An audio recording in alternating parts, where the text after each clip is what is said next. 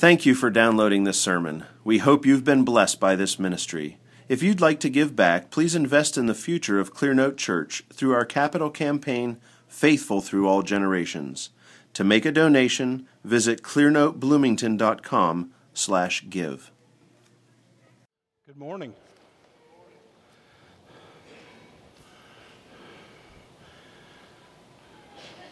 Happy birthday. Happy Mother's Day.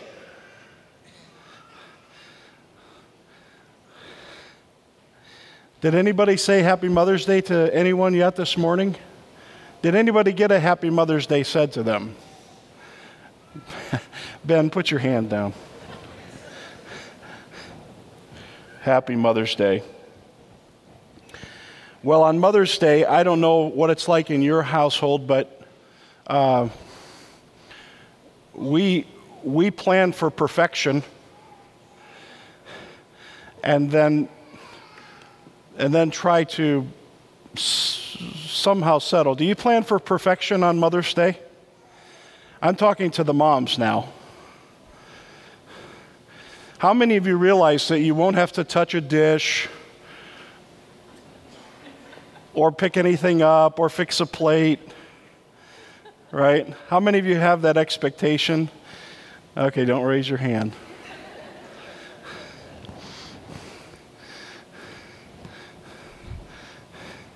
Maybe older mothers know better, I don't know. The fact is, we love to romanticize about things like Mother's Day. And we like to think about having this perfect day. We like to think about everything going fine and the food having the perfect temperature and everybody liking it and mom kind of sitting on a cushion somewhere and enjoying her day. But Mother's Day, like most things, doesn't really happen that way, right? Because our lives are messier than that. And they just are, and they become messier than that. And one of the things that I particularly like about the Bible, about God's Word, is that God doesn't withhold from us the messy stuff. We get all of it when we read God's Word. We get all of the good, we get all the bad. Well, we seem to get a lot of the bad often. A lot of the difficult things come through. And so the Bible usually sets you up. There's a long time often in the accounts with someone, and this morning we're going to look at 5 different women, just kind of a quick look at their lives, but someone in the Bible goes through great difficulty, and then there's a moment of resolution. Often there's a time, just this catharsis of a moment where the thing happens that was meant to happen. And sometimes that's the end of the account, and sometimes it goes on and some more gnarly things happen. But that's how the Bible is. It's how it comes to us. And it's a long series of difficulty, often followed by good. The Bible says that childbirth is this way, right? In John 16:21, it says, whenever a woman is in labor, she has pain because her hour has come. But when she gives birth to the child, she no longer remembers the anguish because of the joy that a child has been born into the world. Early in her first labor, my wife talked to my mother, I think it was on the phone, and she said, I don't think it's going to hurt very much. And my mother, who had given birth to 7 children, said, oh, honey, it's going to hurt. And then as the labor progressed, it did hurt. And Annie would look at me, and at one point she looked at me, and I don't know if she was squeezing my hand or what, but she looked at me and she said, I don't ever want to do this again. And I just was powerless, what do I do? And then we went into the delivery, and the delivery nurse took Ben, and she put Ben into Annie's arms. And Annie looked at Ben and smiled. And then she looked at me and she said, "Let's have another one." And that scripture has never been more confirmed in my life than in that 5 hours. 5 hours.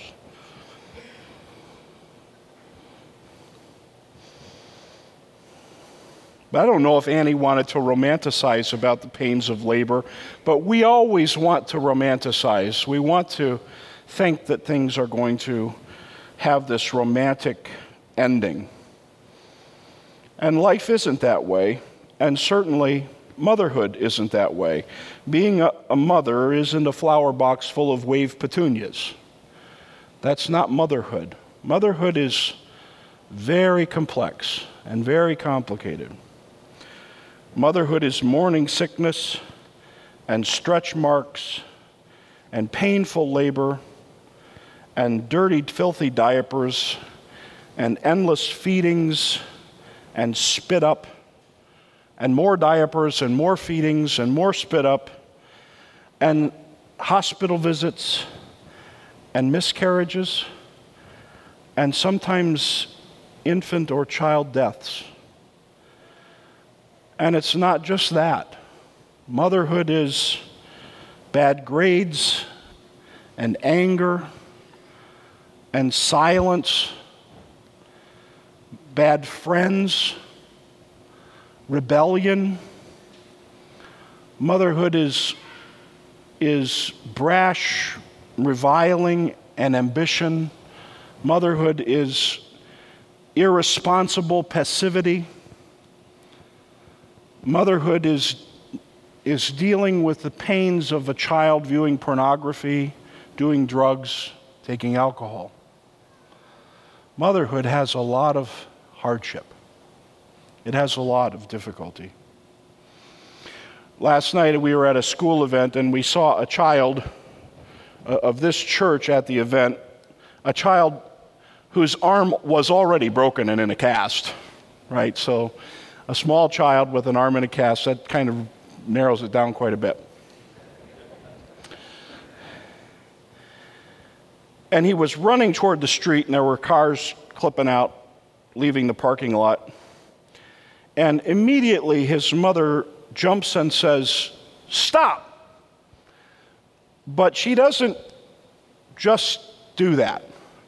She's already accelerating. Do you understand?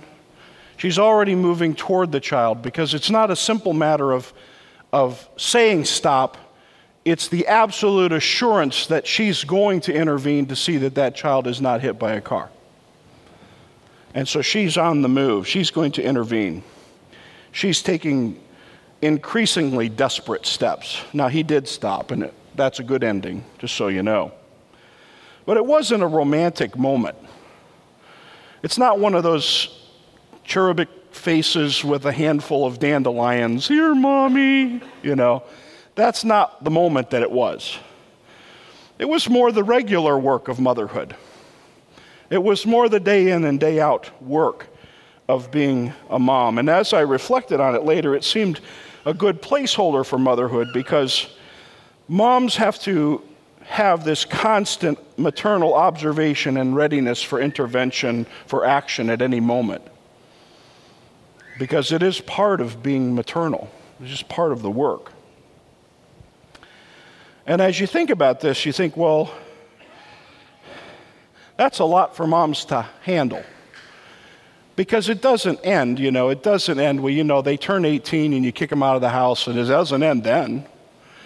Because you think moms stop thinking about their children? We're concentrating on moms today, okay, just so you know. Anybody not catch that? Do you think moms stop because they turn 18, because they move out of the house? No. Moms continue. They continue to want to intervene. They continue to want to say stop. They continue to want to run out and check the forward motion to destruction. And so it continues in their lives, travailing over these children that they travailed to bring into the world. And how do they survive? How do they live before God? Well, as I said, I want to look at some women, 5 women from the Old Testament whose lives weren't much to romanticize about, but who all received triumphs from the Lord, who all received blessings from the Lord. I want to start with Sarah, the wife of Abraham. Sarah was Abraham's half-sister. So not his mother's daughter, but his father's daughter. Okay? And they married and they moved, and Sarah's life was one of following her nomadic husband everywhere he went.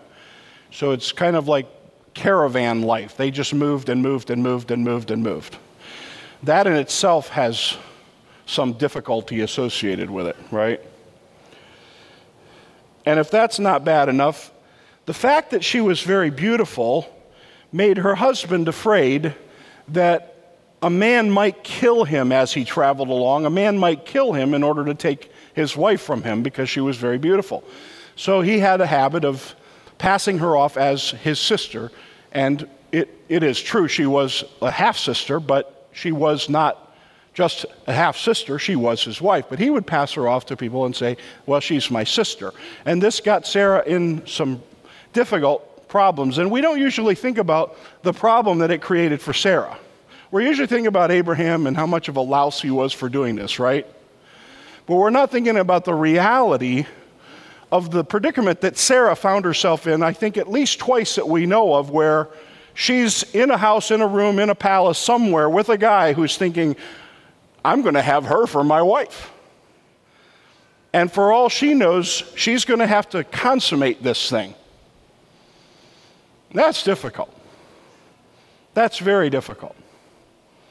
I don't think Sarah wanted that to be reality. I think that was a very difficult thing.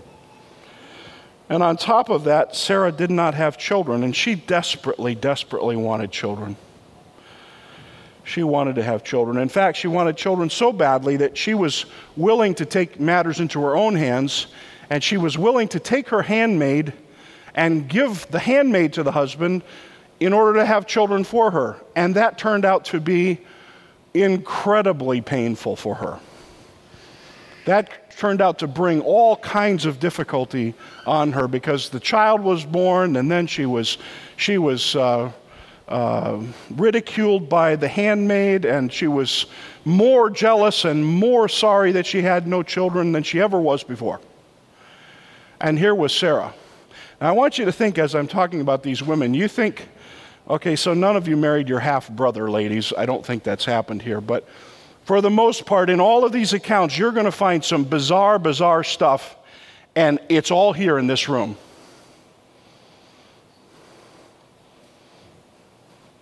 It's not just stuff that happened in the Old Testament.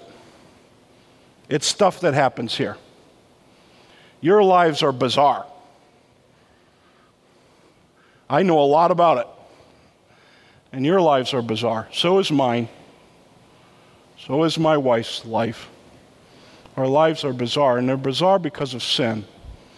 And that was true in these cases as well. So what happens with Sarah?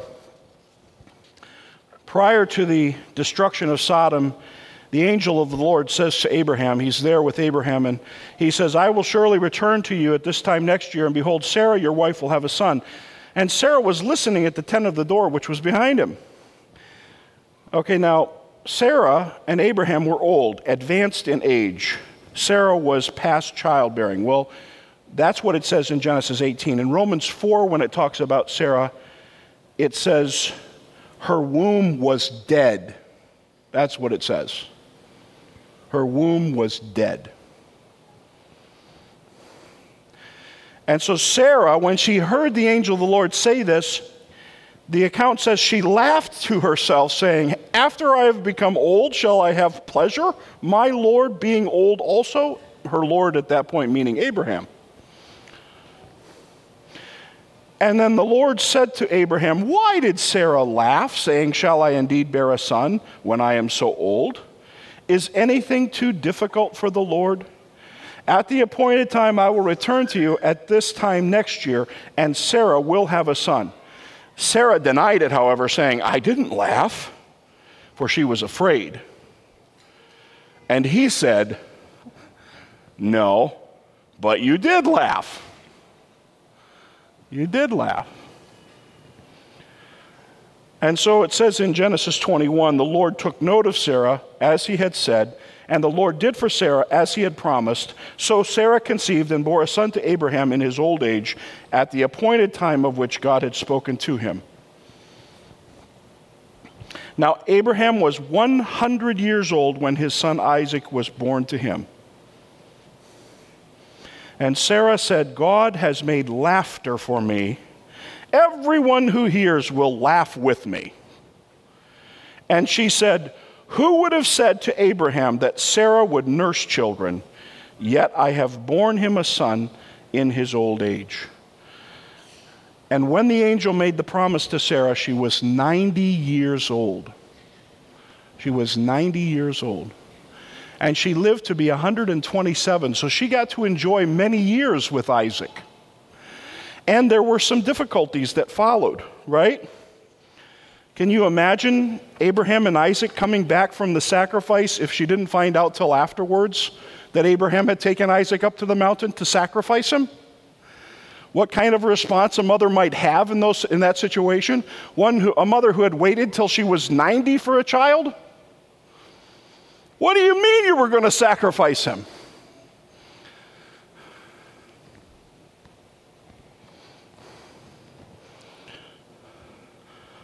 But Sarah did believe God, and she was privileged to be the mother of Isaac. The second woman I want us to look at is Leah. Leah. You might be surprised to hear me say that Leah is one of my favorite biblical persons of all. Leah. But let me tell you about some of the pain of Leah's life. First of all, she was homely. She was homely. Well, why was that painful? It was painful in part because when Jacob came and arrived at their household and he wanted a wife, he didn't even consider Leah because Rachel was pretty. And so Jacob just said, no, I want Rachel. And so Leah right away, that's going to make you feel good, right? That's going to make somebody feel good. Well, then it goes on. They go to have the marriage, and what happens but that Leah is, come here, Leah. We're going to play the old switcheroo, right? And so there weren't any solar lights out there. It was dark, and they drank probably, and when they played the switcheroo, Leah goes in to Jacob, and in the morning, the wonderful line, "In the morning, behold, Leah." Right? And then how did she feel? Because the moment he realized, first of all, she was made to participate in the deception, and then the moment he realized he had been deceived, the first thing he does is say, "What? Not Leah? I wanted Rachel." That makes you feel good on the morning after your wedding is consummated, right? After your marriage. And so it goes on, and so the two wives, it's obvious that Jacob loves Rachel. And he demonstrates this over and over again through their lives. And so God sees that Jacob loves Rachel, and it says that because of this, he opened Leah's womb. And she has first this child and then this child, 4 sons right in a row, 1, 2, 3, 4.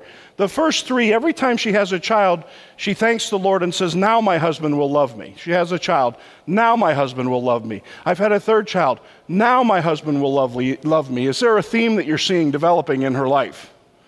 That Leah lives with this awful feeling of not being loved. But then she has her 4th son. And his name is what? Anybody know right off? Judah. Which is significant for a lot of reasons because of who comes from Judah. Right? She has her 4th son, and she says what?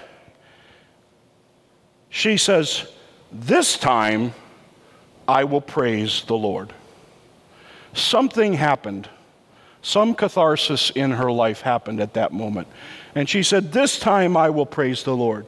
And it wasn't that she it ended all of her feelings of sadness. It wasn't that she'd ever took things into her own hands. She did. They did the thing of giving their handmaids to Jacob also, right? It wasn't that she never thought again about being loved. I mean, think about it. Even when Jacob was coming back to see his father before Isaac died, when he would group the belongings on the way back, he grouped the servants and the sheep and the goats, and then he had Leah and all her children in a group, and they went, and he left himself with Rachel at the end, right?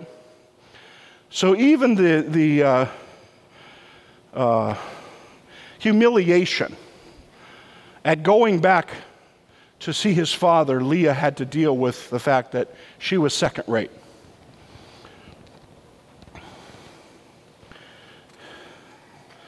But there's something you got to see about Leah. She bore 6 of the 12 patriarchs from her own body. 6 of them. And that included, as I said, Judah, from whom the line of Christ would come.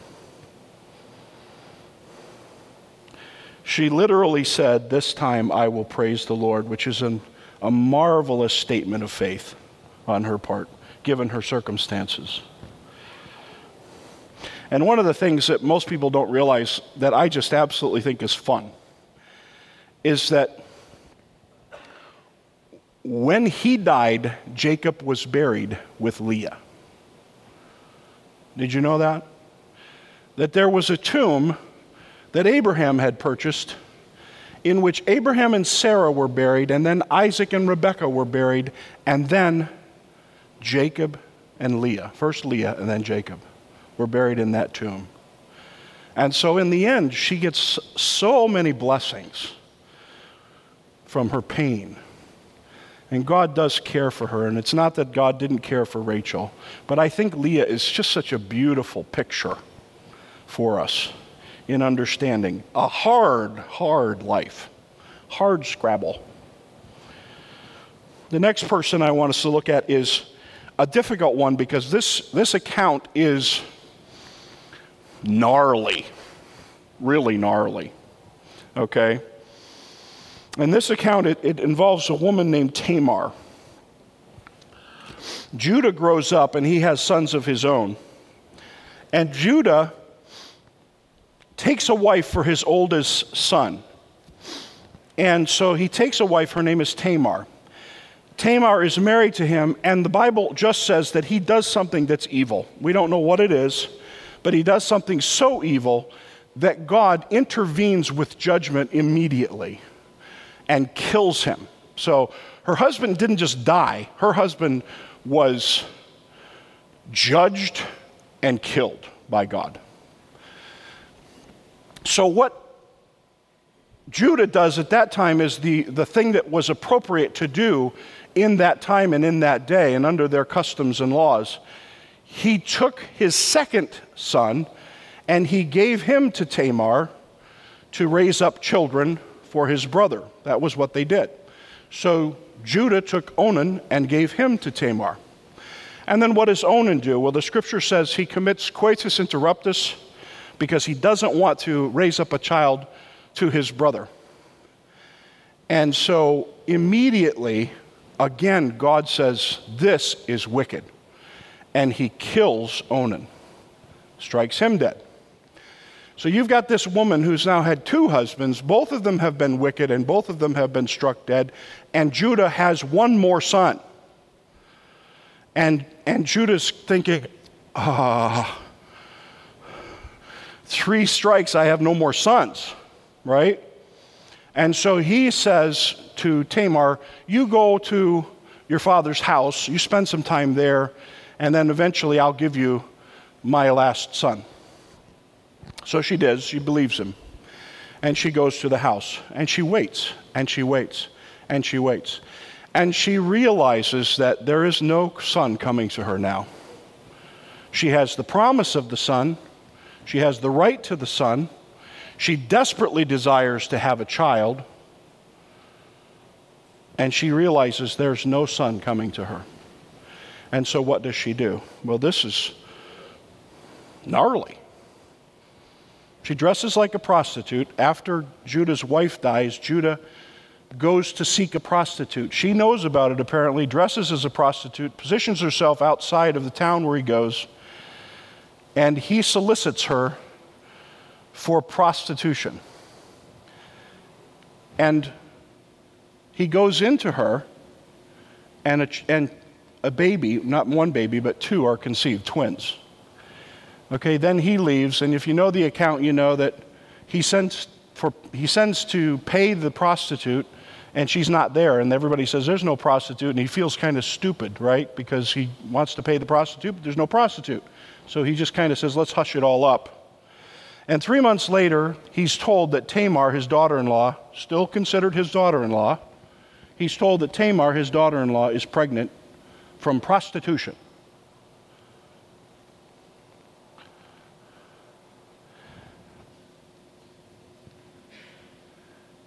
And so he says, well, let's kill her. We should kill her. Well, if you know the account, you know that he had given her some securities when he had been with her. One, I think, was his rod, and the other was a signet ring, I think. And so when she found out that he wanted her to die, she sent him the rod and the signet ring, and she said simply, I'm pregnant by the man to whom these belong. And of course, he immediately saw that he had been wrong by not giving her his 3rd son to her. And what he says is, she is more righteous than I am. And out of her womb comes Perez and Zerah. She's not killed. He never has relations with her again, but she gives birth to those 2 sons, Perez and Zerah? Is that what it is? Yeah, Zerah. And again, she has the honor through this gnarly, nasty process that had happened. She has the honor of being a woman who gives birth to one who is an ancestor in the line of Christ. And that's Tamar. Now, are you with me? You're saying, oh no, none of our lives are that gnarly. And I'd say, yep. You may not know it, but some of our lives are that gnarly. Okay? And certainly lives of people around us are that gnarly.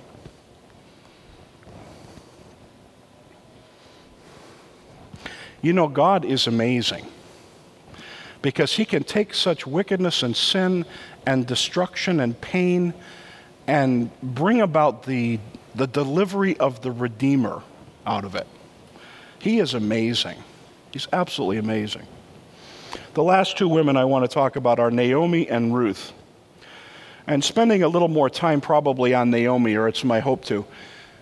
Usually when you read the book of Ruth, you read about Ruth because Ruth says, wherever you go, I'll go, and your people will be my people, and your God, my God. And that's wonderful. That's a statement of faith. It's absolutely fantastic. But if you think about the sorrow that surrounds all of that Naomi goes into Moab with her husband and sons to escape the famine. and that she gets in Moab, and first her husband dies, but they had taken two wives for each, one for each of their sons. First her husband dies, and then both of her sons died, so she's left this widow woman with 2 daughter-in-laws with nothing. She's not even in her ancestral country. She's not even able to negotiate the help she could get from her husband's ancestral property back in Israel. So she determines, that's what I'll do. She's in she's in desperate sorrow, right? And so the girls say, we'll go back with you, but only Ruth finally does. Ruth says, I don't care what you tell me, I'm going with you. And so she goes back. And as they are there in the city, isn't it Bethlehem? They're there, and Ruth is gleaning in the fields to get food for them, and she meets Boaz. And then I don't know if you want to call this Naomi taking matters into her own hands or not, but you know what she does. She gives Ruth careful instructions about how to get that man, right? And it's fascinating.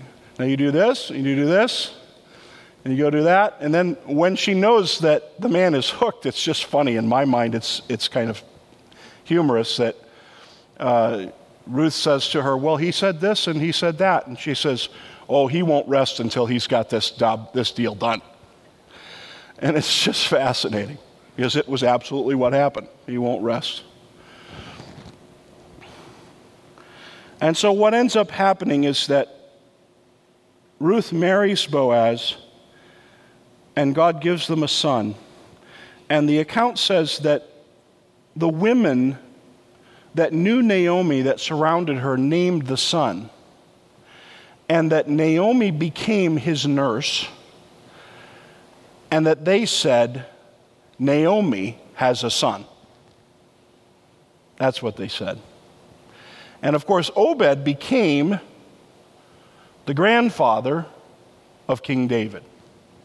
And so again, in the ancestry of Jesus Christ and David, through whom we have so many of the Psalms that we read and love and we sing. So you have these women, and do you think there are more in the Bible? I mean, the stories get more bizarre, and there's a lot more stories, a lot more accounts. Over and over again,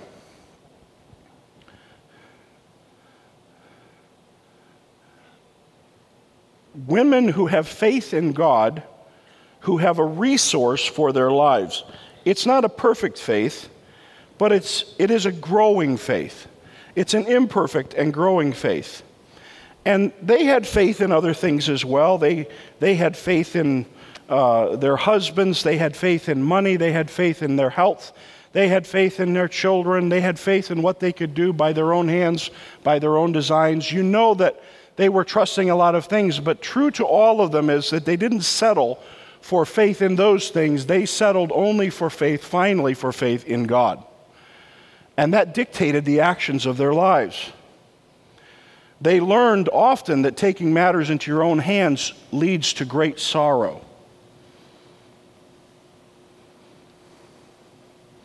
And they learned that faith is futile if it's not faith in the one who is faithful. Hebrews 11:11 says, by faith even Sarah herself received ability to conceive even beyond the proper time of life, since she considered him faithful who had promised. Now, the account says she laughed.